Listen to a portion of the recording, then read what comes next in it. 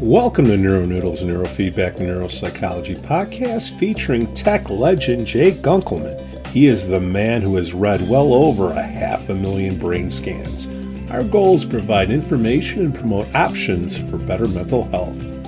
The NeuroNoodle podcast is supported by listeners and businesses just like you. MindMedia.com. Get the latest EEG and neurofeedback technology from MindMedia.com. Their semi-dry sensor cap is a wonder to see, and their EEG amplifiers have been trusted in the field for decades. Their neurofeedback and QEEG courses will get you up to speed in no time. Visit MindMedia.com now. Evian Gordon. How are you, Pete? We're fantastic. Jay, there you are. Goodness gracious. What a pleasant surprise. You're looking well, Evian. Don't even say it about me. If you say I look well, I know you're lying. You know? Oh, your energy is the same, dude. It's all there. I can feel it. Yeah, I still have plenty of that. So. Look at the smile you put on Jay's face, Evian. How do you guys know each other? Oh, Jay, man. How do you know Evian, Jay? Well, we go back to early brain resource company days, and Evian and Martine and Cameron Fallapur and the brain resource company.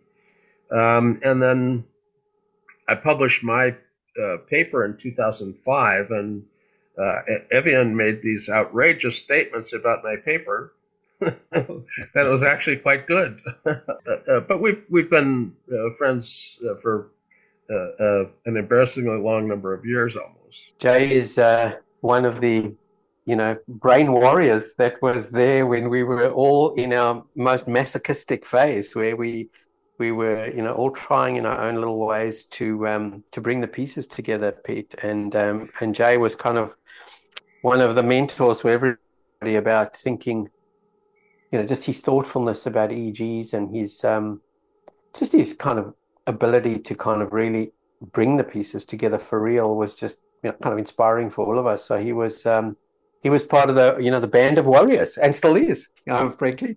But so and how do you guys know each other, Pete? We've been trying to spread the word for quite a while in neurofeedback, and we've went from one listener, one subscriber to 30,000, and we're just, one click at a time.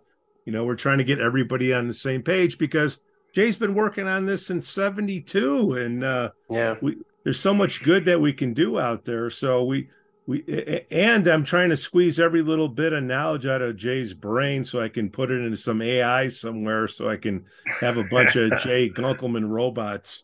Yeah, good luck on that. Yeah. I was a guest on Pete's podcast, and he had two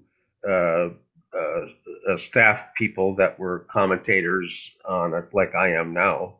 And I'm such a blabbermouth that I chased them both off. They asked me to come on the show and interact with the guests and me.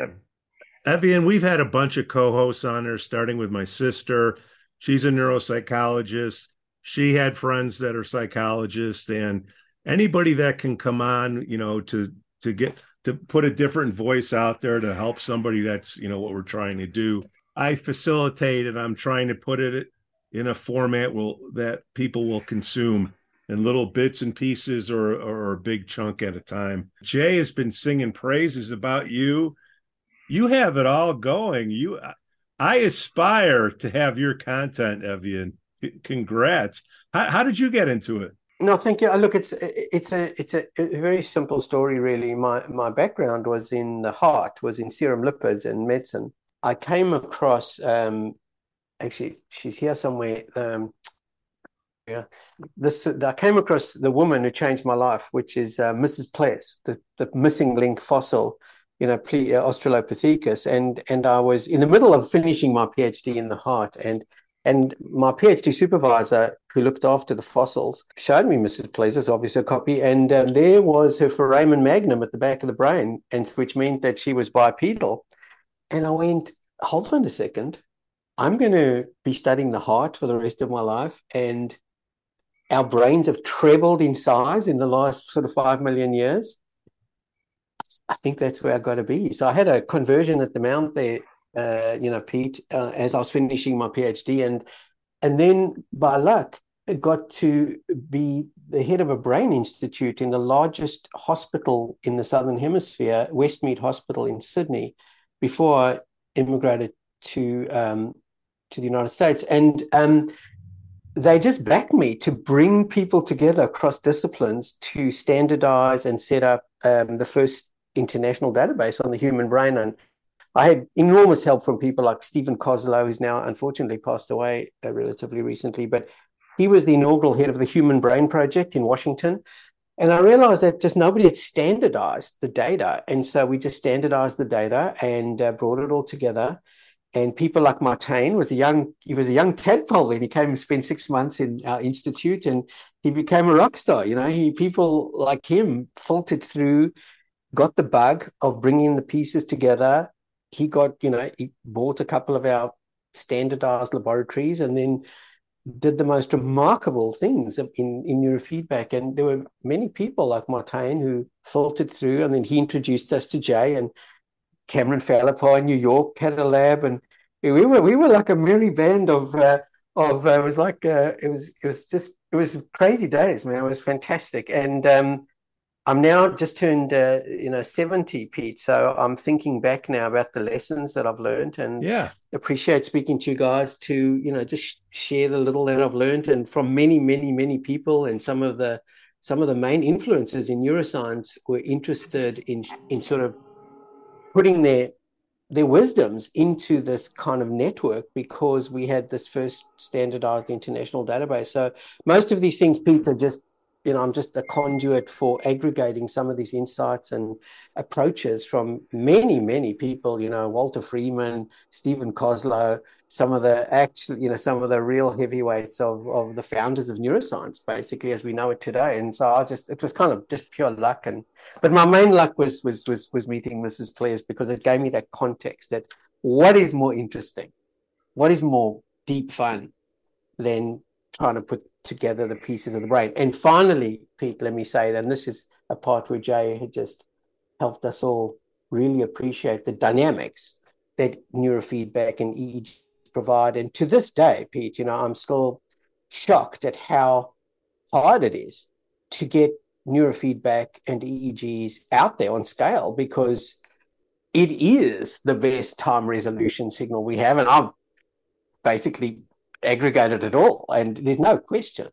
And now with EEGs coupled with genetics and of course with biofeedback signals like HRV, which I monitor constantly, it's a marvelous opportunity to finally, Jay, converge realistically now on scale, things we just kind of arm waved about all those years ago. So that's the sort of my snapshot story, Pete.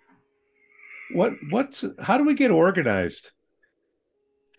Well, I'll tell you the story that I found, Pete. When I was appointed the head of this institute at Westmead Hospital, I had the funding and the people to all come together into the same room, engineers, psychologists, psychiatrists, neurologists. And it was shocking how dismal it was. People were just point scoring and talking past each other. And I suppose I was ready to go back to cardiology. Oh, this is terrible. And then one morning I got woken up at 3 a.m., Pete, and I went, what's missing? What am I missing? Am I just suck at this? And I went, yeah, you probably do. But putting that to one side, what else am I missing other than my own flaws? And it was data. And I realized standardized data. So I called my friend Steve Koslow, who was given $100 million from NIH after the Genome Project to set up databases of the brain across the United States and Europe. The Blue Brain Project comes partially out of his funding initially. A lot of people, a lot of Nobel Prize laureates got funding from him. I said to him, Steve, how many of your collaborators, of your people you funded, collaborate? And you can imagine the answer, Pete. Yeah. 0. Right. And I went, okay, this is not right. So we standardize, and we therefore allow a sharing of data. So what I did is we standardized the database. And then each group got the same data set. And we said, okay, let's see what the physicists can do with the, they're big picture thinkers. And guess what? Cut a long story short, with a little bit of help from Roger Sperry, the Nobel Prize laureate, and his PhD student who became a friend of mine, Jim Wright, and a marvelous team of physicists at Sydney University, Peter Robinson, Chris Rennie.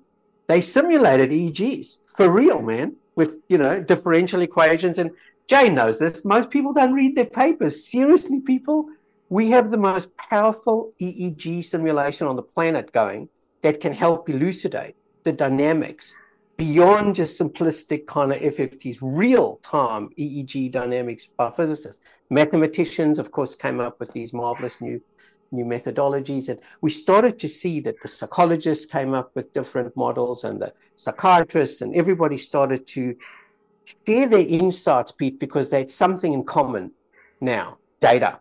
So that to me still remains the learning. My 70-year-old brain now looks back and goes, why is it so hard for neurofeedback people to organize themselves, to standardize or use a data set standardized? And I have to be honest with you, and Jay knows this story. I mean, I deal with a lot of groups.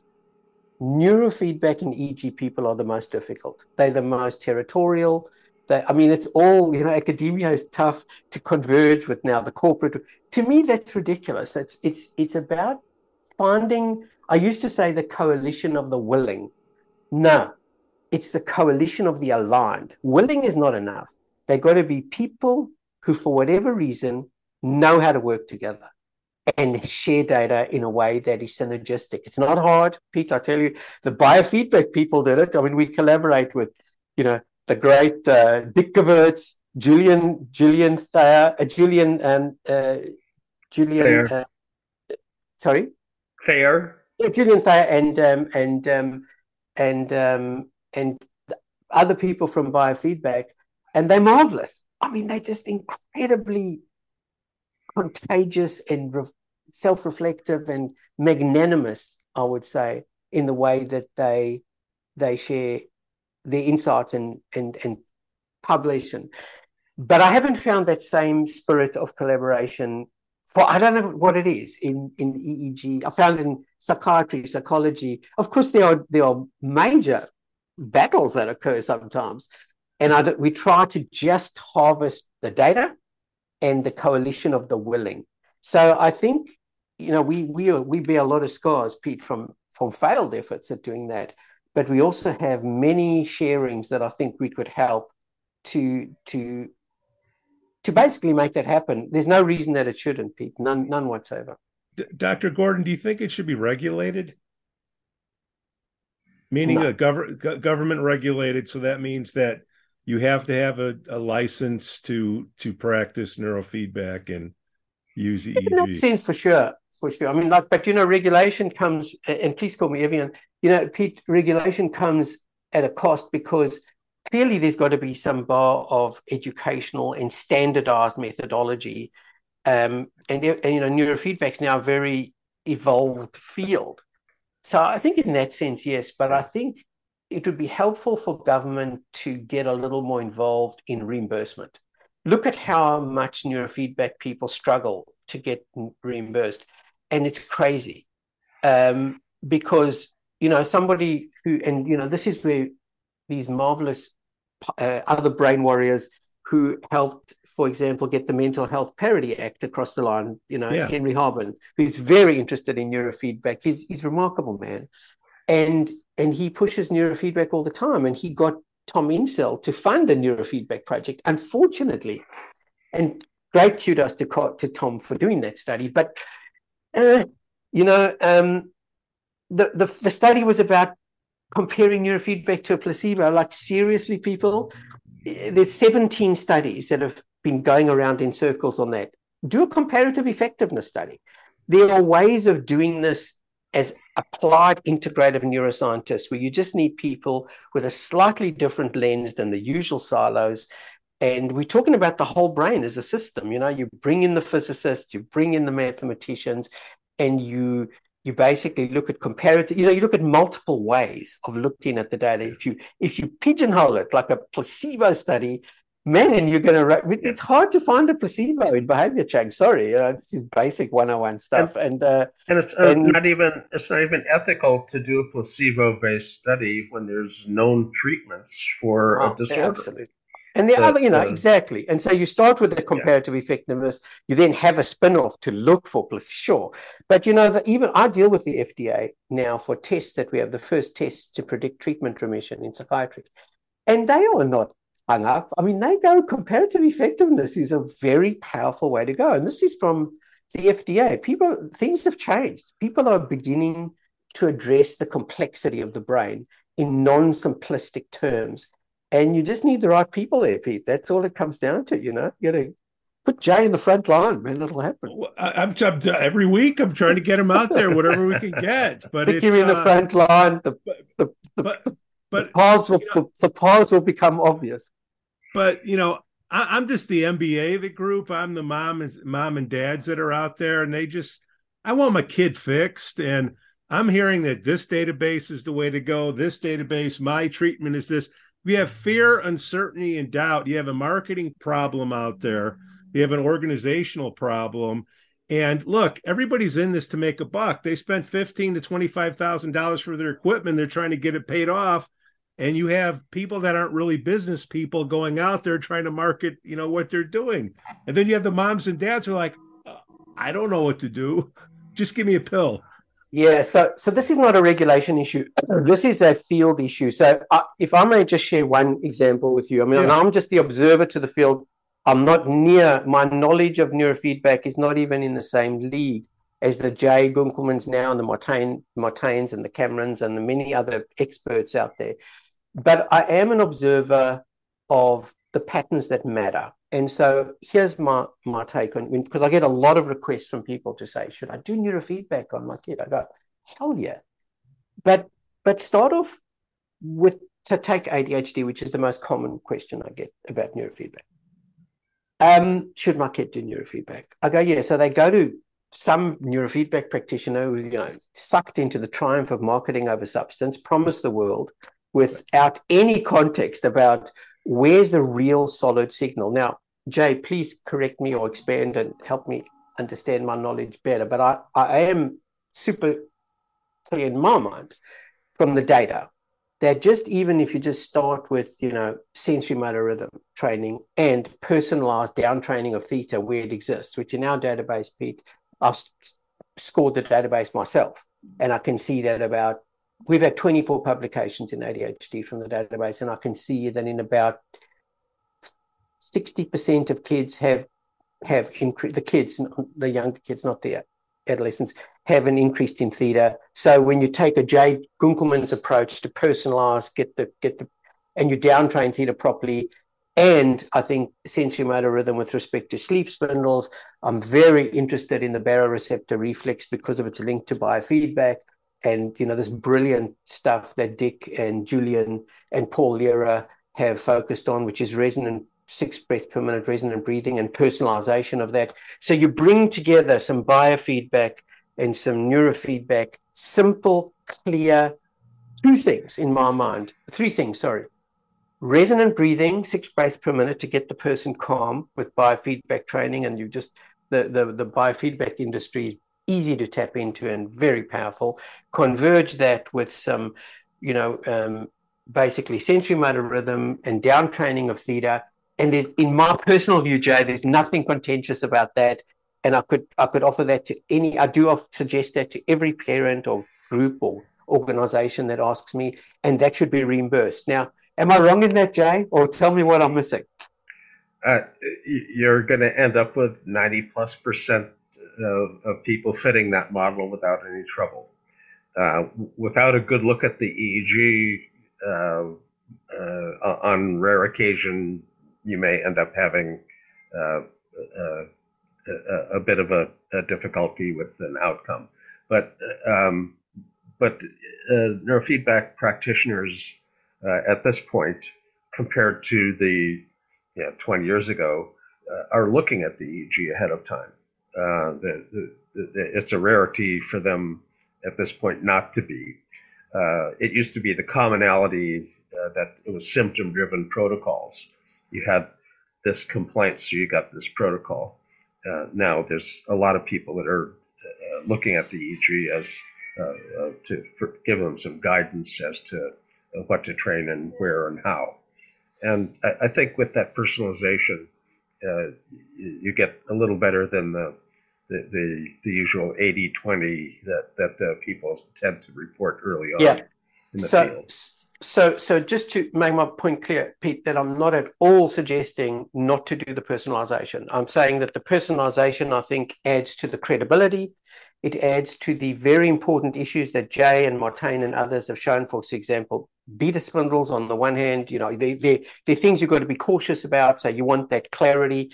And so, and then of course, even if it's not 90%, if it's 80%, there's some people who wouldn't respond to down training. Yeah. And of course, with kids with ADHD, 20% of them are going to have a high anxiety issue. So you need to resolve that issue pretty clearly. However, all I'm saying though, Pete, is that if my basic premise of signal is correct, that SMR and down training theta is a solid and unquestionable converging evidence starting point, why would you not bring in Henry Harbin and all the other heavyweights in Washington to help get this thing reimbursed, and then have a tight control or tighter control over what neurofeedback practitioners do and say? And so they can't just go around trying, overstate, over marketing and promising the world, when clearly you're sitting with gold and massive signal. And but then there are other parts, of course, and other methodologies that are really important. But I'm just saying, in my view, there's a context problem where the signal is not greater than the noise. And I'll just come back to my example with biofeedback, where resonant breathing biofeedback, the data is strong, the physiology is strong. We can elucidate the underlying baroreceptor reflex for controlling blood pressure. They're now looking at the afferent and efferent pathways. Now we can start looking at the genetics and the personalization. And you can see that it's starting to get very powerful, because they basically found the signal, and they're not looking at other signals. They're looking at other signals. Heart rate variability is a very complex signal. There's micro changes that they can move to next, but they landed on it. Now, if you go to the 22,000 publications on HRV, how many do you think they're going to be on resonant breathing, 6 breaths per minute HRV biofeedback training? You want to have a guess, Pete? How many out of those 22,000 papers are about that? No, there's like 30, 40, Pete, big converts. But 30. No, there's a couple of dozen. Now, that's the problem. Why isn't that organized better so that people can get to the signal and test it with better? It might as well be zero. And then Jay, you're getting polite in your young age now, so you pop in, whatever. But show me the data. Like if I go to talk to a congressman right now and say, hey, why aren't we introducing at least breathing in schools for kids? Start them young so they know how to deal with stress. Well, I need to see the data. I need to see the published reports. Why not introduce neurofeedback to school counselors? Well, I need to see the data. And then the N comes up. I'm like, how much data? How much do you need? And I know you guys have been fighting for this for a long time. I've only been doing this maybe 5 years at Evian, but I'm just looking at it. I'm like, I see the people they started out here and they got better. Okay, that's the end that I need to see. Jay's published papers. You publish papers. Thatcher has papers. Everybody has papers. The stack is this high. What is it going to take for the government and the insurances to say, you know what, we need to pay the same for physical harm and mental harm? Yeah, well, it's a law now, so it's not a matter of what does it say. It's actually the law. So thanks to Henry Harbin and the Kennedy Foundation, it is mental health parity's law. And so as long as you can show equivalence of evidence to a medical condition, my understanding is that group will go in and fight for you to get it reimbursed. And I still do not understand why that's not happening in a targeted way. I mean, can I share my screen to give you one example? Yeah, it's good to go. Go ahead. So if you just I mean, just a couple of slides, but just to Go take ahead. an example, I'm just going to give an example here from the data from our particular database, but there's lots of other examples. So you take our database. This is a heat map of data in ADHD with just a couple of kids, 345.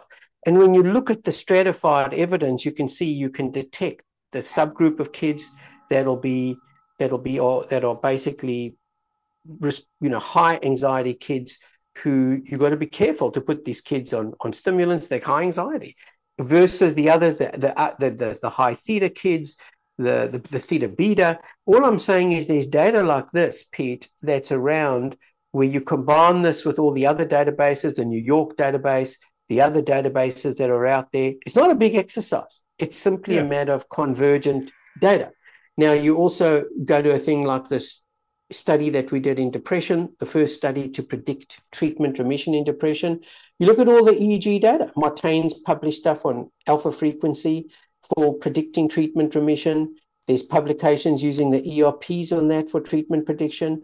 There's data using Loretta, EEG Loretta for predicting treatment remission. So it doesn't take a lot. I mean, we've got 55 publications from this data set. So you can see the relationship between them and all these other groups. It's not that complicated. It's a matter of integrating the signal and having a few of the right people, the hardcore warriors at the front end, getting it reimbursed. It's not a mystery. It's just a matter of not overstating and focusing on the signal that is replicated and bringing in Henry Harbin and putting Jay at the front line. I'm to be honest with you, Pete, I'm shocked that it hasn't happened yet. I'll make a phone call. I mean, who are the frontline warriors? I got Jay. I've been pressing. It's Henry Harbin and Jay. That's all. Henry Harbin, Jay, and you just calm down the other competitive people like me and the other databases and say, go back into your box, give us the evidence that you have in a non-competitive way, in a synergistic way, so that the people who know how to get this reimbursed, like Henry Harbin and Jay, get it done. If we go open source, guys, doesn't that make the pie bigger? So maybe you lose out your proprietary. You don't have identifiers on it, but you make the pie larger. You have one deposit to put everything. Each EEG that's done, it goes here. Here are the symptoms.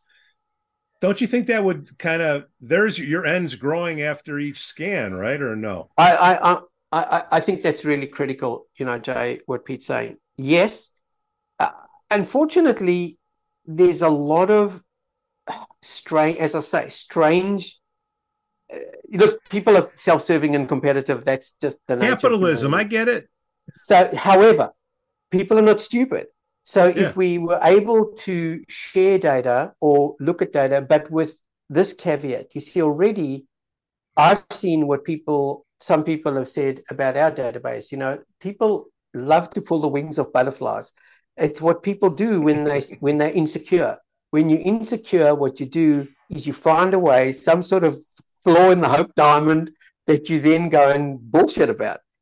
The convergent, it's just EEG data, for God's sake. The convergent data is readily easy to see a very simple metric.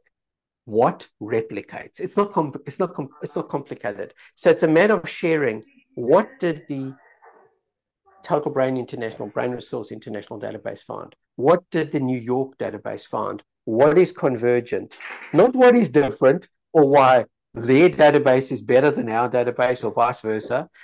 Simply what replicates. And then it removes and we're talking about very good scientists who are good at seeing problems and flaws. And EEG is a complicated signal, and sometimes the amplifiers and the filtering and the way it's analyzed and the EMG correction and the EOG correction can get people riled up. And I get that. And it is a signal that lends itself to becoming riled up because small differences can actually distort the signal a bit. So quality control is critical, which is why we standardize the data across all the labs that used our systems. But anyway, the point that I'm saying, Pete, is that sharing validated outcomes even, if not data, is a very straightforward thing to do. Then there's a benefit for everybody to do that. Anyway, that's my little 70-year-old, old, I'm emphasizing the word old, 70-year-old, been to this radio too many times, and it's happening in all the other fields, genomics, biofeedback, CBT. It's mindfulness meditation, like mind-blowing scale, because they stuck to their knitting. They just kept it simple. Evian, if you want to see Jay get pissed, just watch. Artificial intelligence. Yeah. You have Dolly out there. You have Discord servers. You have make me a picture of Jay Gunkelman wearing a red hat riding a bison in North Dakota. And it won't come out exactly right the first time, but after I do about 10 or 20 iterations, it'll finally come out. They found that old picture, did they? The way graphics are, I can't read an EEG. I pay the best people in the world to read them for me. But if you have a pattern and you recognize it and you label it, if people don't share databases, I think this open source stuff is going to catch up some people, and they're going to make their proprietary databases, I don't want to say worthless, but as the N gets bigger on the open side, I think this is going to really drastically affect some of the people that are hoarding their information right now. Has artificial intelligence come your way yet, Evian? Oh God, yeah. So even with EEGs, we've been looking at this for a while. We're looking at, as I said, with the physicists involved, they opened up our understanding of what could be modeled in a very deep kind of way in terms of literally simulating the first engine of the brain as with respect to EEG dynamics. And then, of course, as AI came in, we started to apply it to our iSpot data, for example. So we have groups been working on this for quite a few years now, and the benefits are starting to pay off because it's big data, it's standardized. And so, yeah, it's come our way. But, whether it's neurofeedback or any other field, I do not discount the input of the expert systems, like people, and I mean people like Jay. So you take somebody like his learnings since 1972, I think it's been, Jay, is that correct? Yeah, that's when I started. You look at his over a 500,000 brain scans, right? Well, there we go. So 500,000. But you look at his ability to spot patterns that matter in the brain, and you combine that with what are the strengths and limitations of AI, because it's early days. There's marvelous new patterns, but Jay knows where the old patterns are. That combination, I think, is what the crucial kind of way forward is for the foreseeable future. And that's what I see in every field we deal with, whether it's neurofeedback, genomics, even anything. There are patterns that matter that the expert systems, they're like grandmaster chess players. They know stuff that is, okay, chess is a bad example because you can literally do better than the brain, but you can't do that in the brain because of the dynamical complexities and the framework of how the brain works as a system.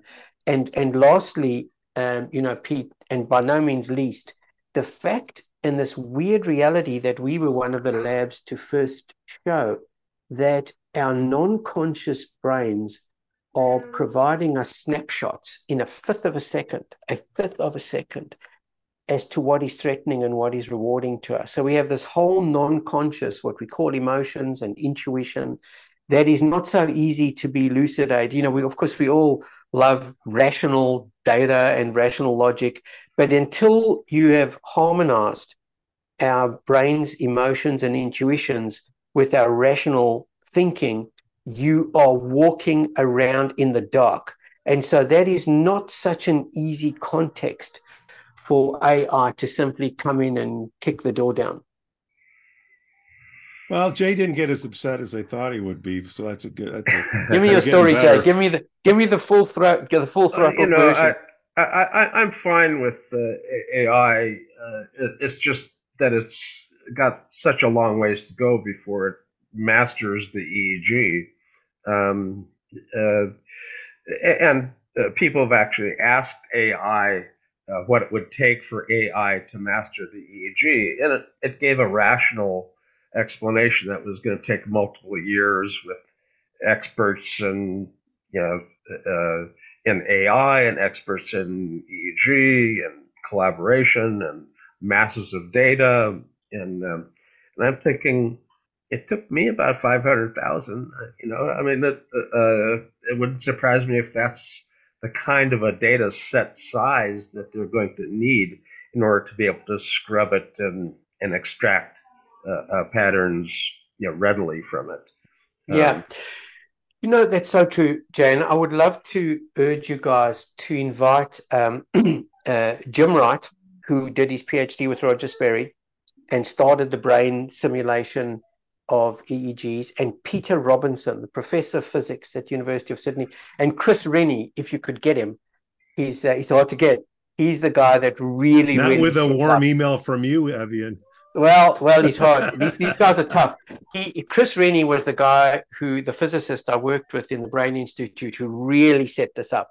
But all three of them are masters at EEGs, and I think you would find their views from a physicist, and Jim's also a psychiatrist, and Chris is a mathematician and computer scientist. Their views and Peter Robinson's findings. He had like 24 physicists at the end working on the EEGs, and they. I really think if you could bring them into the discussion, you'll see why. You have this example of Jay and his, 500,000 scans, and then you have the physicists and then the mathematicians, and you can see why very quickly that the expert systems are going to still have an enormous shaping of neurofeedback for the next decade still, in my view anyway, from what I can see. Well, the key is, I think, data sets. It would be kind of nice if we knew somebody who wrote a book that has about a million and a half in them. Do you know of anybody, Evian? The Brain from Knowing to Doing? Yeah, that was a charming little exercise. Let me tell you, I hit 70 and I went, oh God, I better just put this down somewhere and share the bottom line learnings. It was quite an exercise. I got it out on my 70th birthday last year. It was fun. Tell us about Wet Our Whistle. Let's sell some books here. Well, that's fine, but I mean, basically, it was. Where is it? It's a simplification of everything I've learned of the brain from knowing to doing, and essentially, I've tried to distill the learnings, pay it forward a little bit, I suppose, of all the magnanimous people over 4 decades, basically.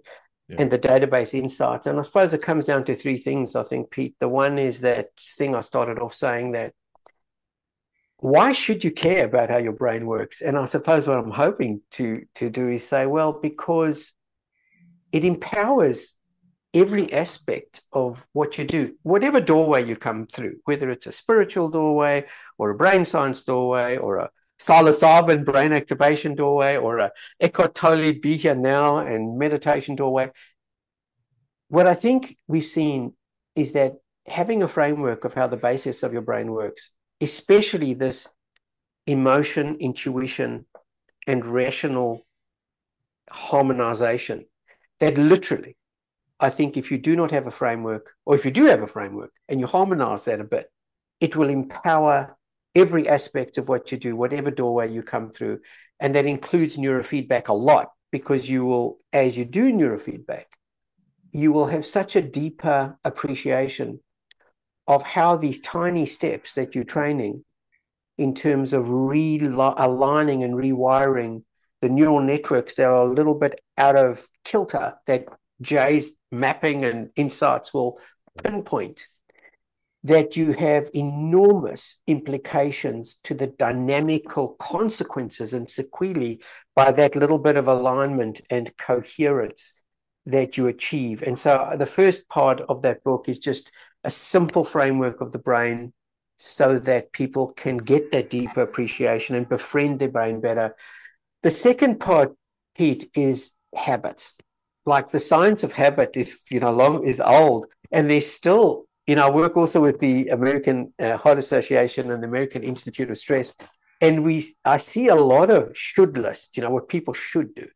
And then these marvelous researchers in the habit science of habit, but most people don't really develop a good plan about how they're going to change their habits. So all I do is I summarize the science of habit into a very simple 3-step plan that, you've got to start off by making sure you're ready to change and start with the end in mind. And then you've got to really understand, what you're going to do rather than what you're told you should do, and motivational interviewing, and how you do it in really, really small steps, and how you can really, structure the way you train your daily habits and make it fun and give yourself self-rewards. And then, of course, tracking. If you don't manage it, if you can't measure it, you can't manage it. And then that's where I look at, HRV and just micro tracking every little success, so you get a bit of a dopamine hit.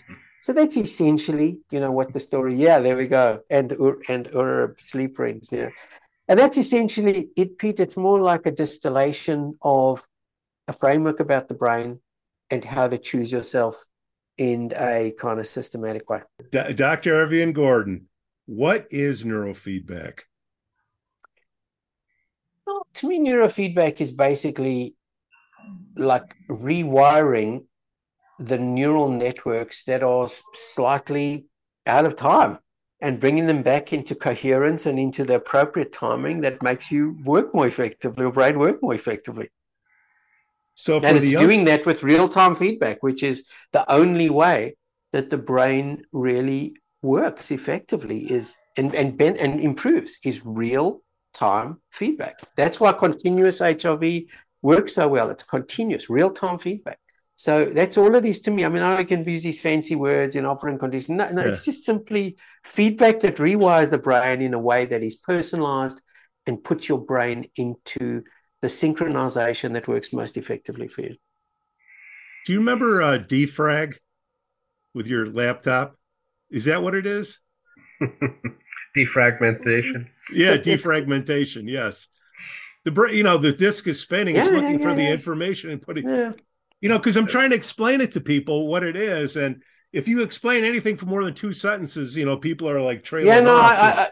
I have to be honest with you. What I often say to people who don't even want that level of explanation, I say it's just magnifying what works. It's magnifying what works by tuning in what's not working. It just magnifies what is working, and that'll serve you best. That's my layest definition that I use when I persuade and nudge people to go and do neurofeedback. Yeah, it's a driver's training course for the brain. I mean, it's not like we came with an owner's manual that tells us how to operate this damn thing, and it is autonomic. So according to most people's traditional learning, it's beyond our control anyway. But then that was an error. It's not totally beyond our control. In fact, who else is going to be controlling it? Exactly. And the other thing, Pete and Jay, that I do emphasize to people is that having studied the brain immersively, for 40 years now plus, it really is striking to me that whilst I love all the detailed and magnificent architecture of the brain and the hotspots that people ascribe to various things, it is a timing device. Above all, it's about timing.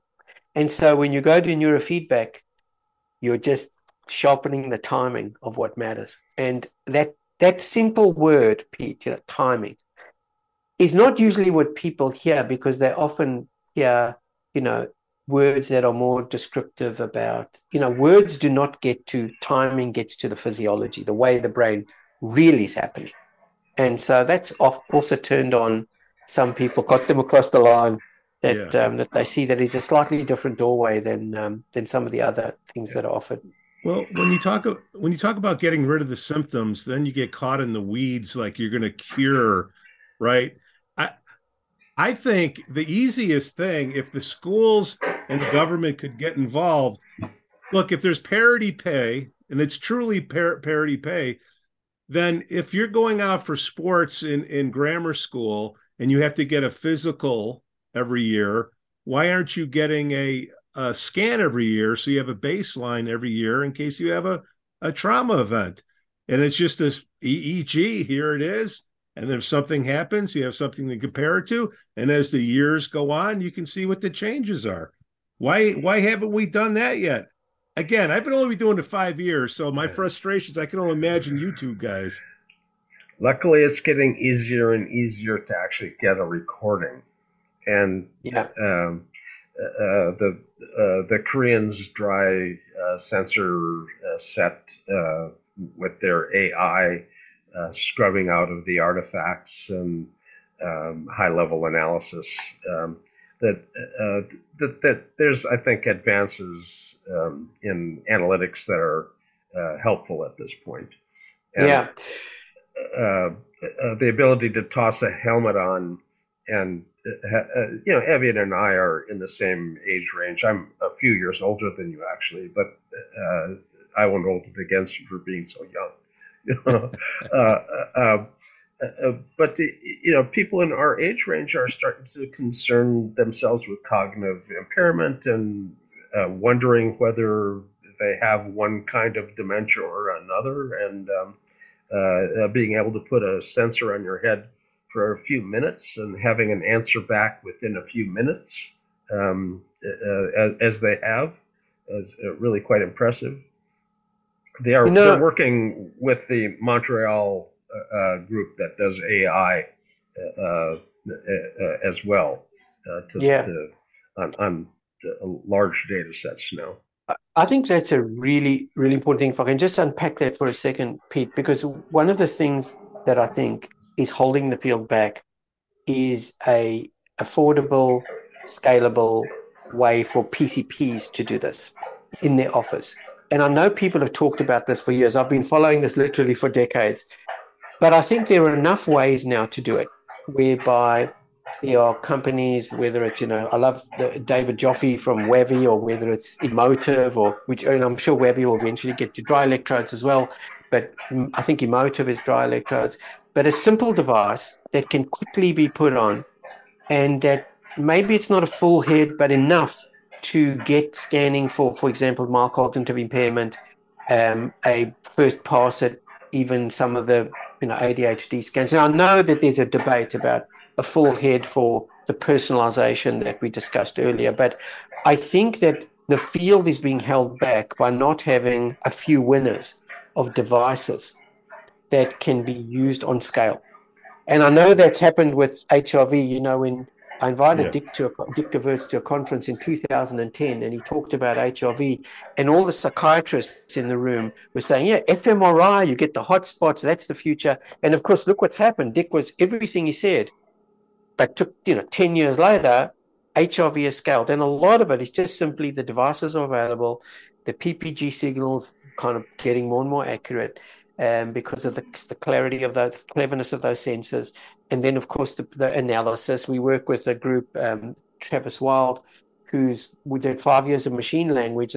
So we get updates on our HRV every 6 seconds. It's like outperforms an Apple Watch and Fitbit by an order of magnitude in terms of continuous HRV. It's all available, but it just requires a few examples that can scale and make this easy to do in a couple of minutes and done on scale. So we get databases that can start pushing them through AI and expert systems. So I think that's a big holdback, Pete, is not having a couple of cheap options for scalable EEGs in a PCP's office and in many practitioners' offices that are cheap. Because I think neurofeedback price is still a bit of a challenge in my view, and get real home devices that people can use under guidance. Like I know a lot of groups are working on that, but I think that cost benefit issue is still not in the mega scale range, and that's a problem.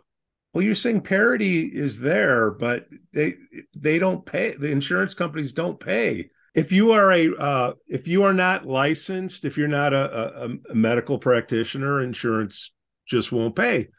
And the medical practitioners, if you're a talk therapist, it's easier to make money with talk therapy, and there's no end game to talk therapy. You can have that go forever. Why do I want to have an end game?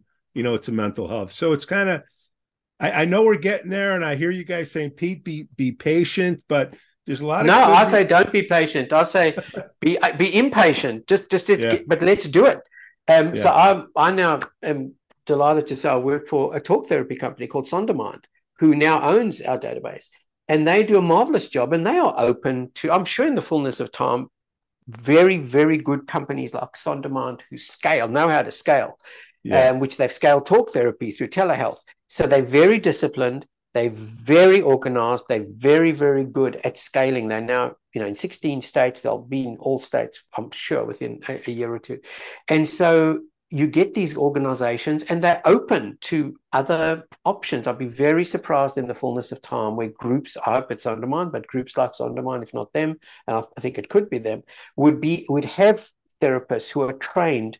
And so there is all that credentialing, and the reimbursement becomes more standard. But you start off if it has to start off with medical, because we've got to start off with the first steps. The fact that after all these years, biofeedback is I mean, the companies, I work with quite a few insurance companies, and they explicitly will go out of their way not to fund neurofeedback because the evidence has not been sufficiently clearly marshaled, and the control and the over-promising has been just off the charts. And so it's a discipline issue. I come back to my original point. It's just an organizational discipline issue, first and foremost. And then it'll get more complex as we really scale it. But yeah. At this point, there are applications where, like ADD, ADHD, we have good efficacy in that area. Epilepsy, we actually have very good efficacy there as well. But it isn't that everybody's technique that's doing neurofeedback has had that proof. You can buy software now that has very high level analytics that provide feedback, but that particular approach has no validation. So I can understand the insurance company's concern when neurofeedback is kind of like saying medication. Yeah. Well, what kind? 100%. So as you know, suppressing slow oddities and enhancing SMR, sometimes suppressing beta, but there are routine things that have very good outcomes and have reasonably good efficacy literature, but there are 100%. approaches in neurofeedback that are being used that haven't done the proofs, and it's unfortunate. So let me give you an example of why I think that the pathway forward, Pete, is there. As an MBA guy.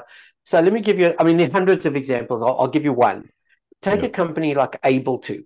They took CBT, they worked out an 8-week program, and they found the cost benefit in a predictable way for insurance companies. And then United Health took them and scaled them.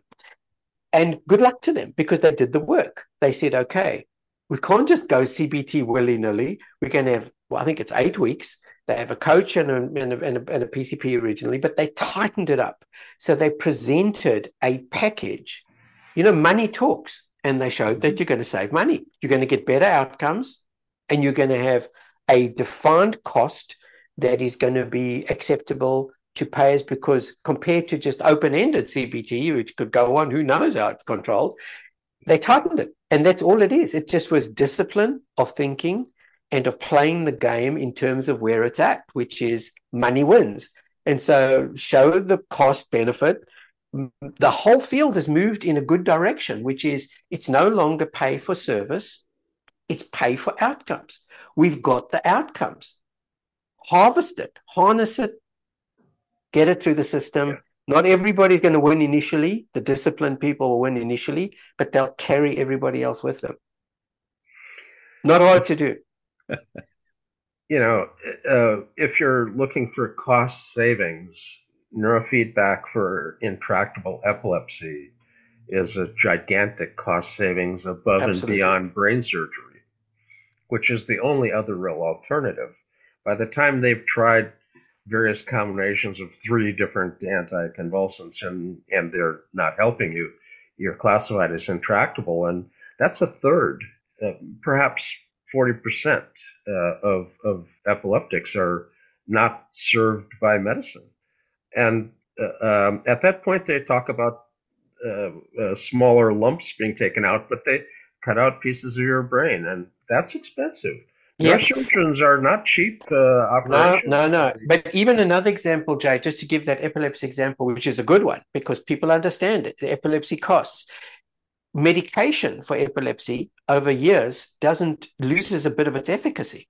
Now, if you combine medication with neurofeedback and you increase those spindle fibers and you do, you start getting a minimum dose because you're using alternatives such as neurofeedback, the longer term cost. Now, the people who have showed me some of this are the actuaries who work at these big payers. So it's again discipline of neurofeedback in epilepsy presented cogently in a level-headed, not overstated way about where the cost benefit is, such as for long-term medication control and also self-efficacy, just to help people see that they can train themselves and get better. And then, of course, the intractable epilepsy stories are just incredibly expensive. There's nothing complicated about this, Pete. Yeah. It's just simply the examples are there. The people who can do it just need to be put in the front line. And as I say, I'm not kidding when I say, I'm hoping that you've had Henry Harvard on your podcast. Have we? Get him back. We haven't had him, but we need to get Oh him. my God. Yeah. Get him. And you'll see, get Henry, get people like Jay and tighten it up. And I'm just a little tadpole on the side of this, but we will offer any of our evidence that can help harvest that case. And I'm sure the big databases, the New York database people, I'm sure would do the same. There's no reason for them not to. Even the Russian databases, Jay? Well, Yuri is more of a scientist than a businessman, so I'm sure getting data. But some of his stuff, what replicates, and then he's doing slightly different neurofeedback. Is that right? A slower cortical potential kind of stuff. Is that correct, Joe? Well, that's the European approach. They've been doing it that way for a long time. But Yuri's lab has done beta training and SMR training and suppress training and other things. Pull out Yuri's a sensible guy. Just pull out this. And what's the downside? Let's look at what works. Combine it, send it to Henry. He'll know what to do with it.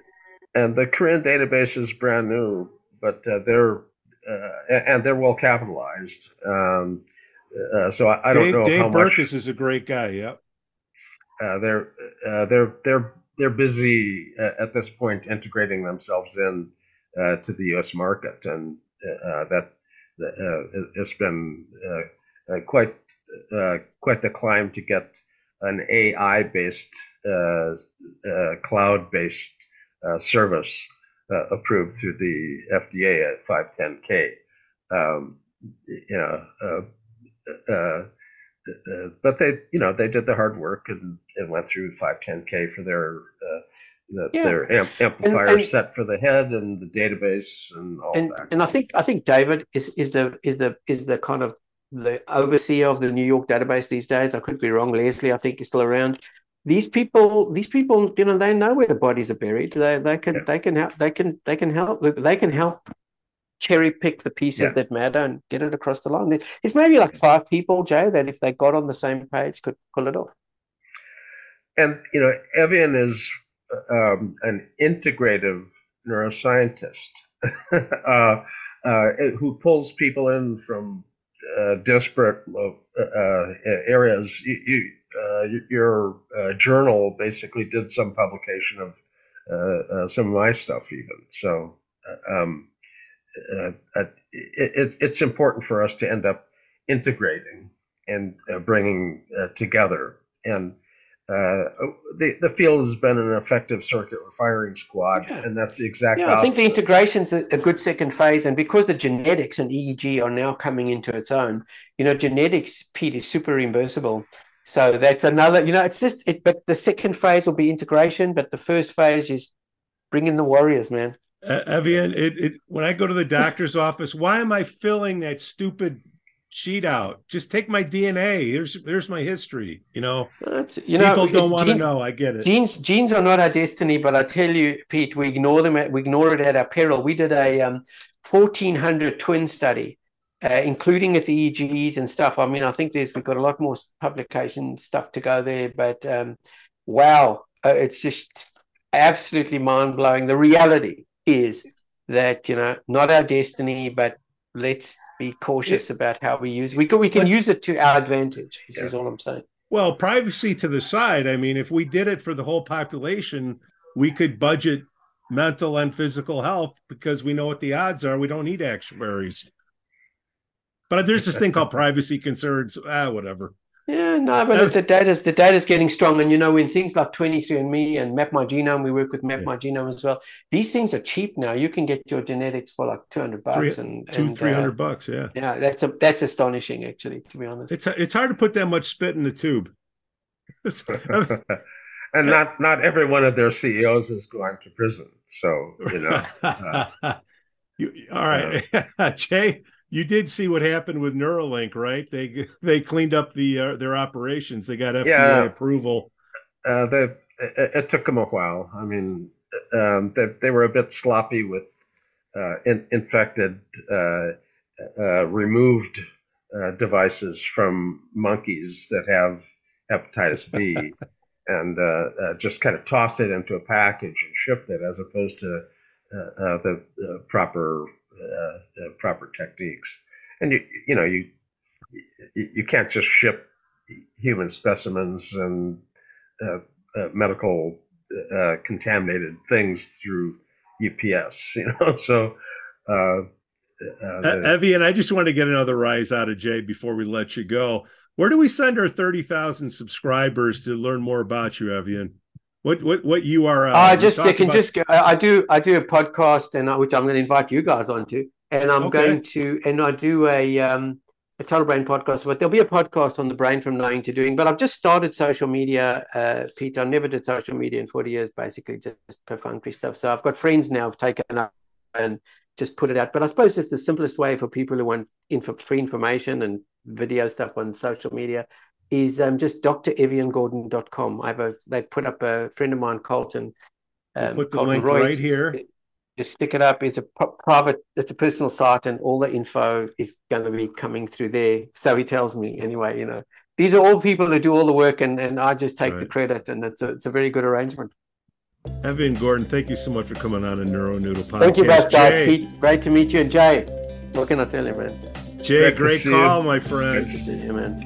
Glad we could hook up, guys. Have a great afternoon or morning or evening. Guys. Goodbye. The NeuroNoodle podcast is supported by listeners and businesses just like you. Like our silver supporter, Mind Media. Get the latest EEG and neurofeedback technology from mindmedia.com. Their semi-dry sensor cap is a wonder to see, and their EEG amplifiers have been trusted in the field for decades. Their neurofeedback and QEEG courses will get you up to speed in no time. Visit mindmedia.com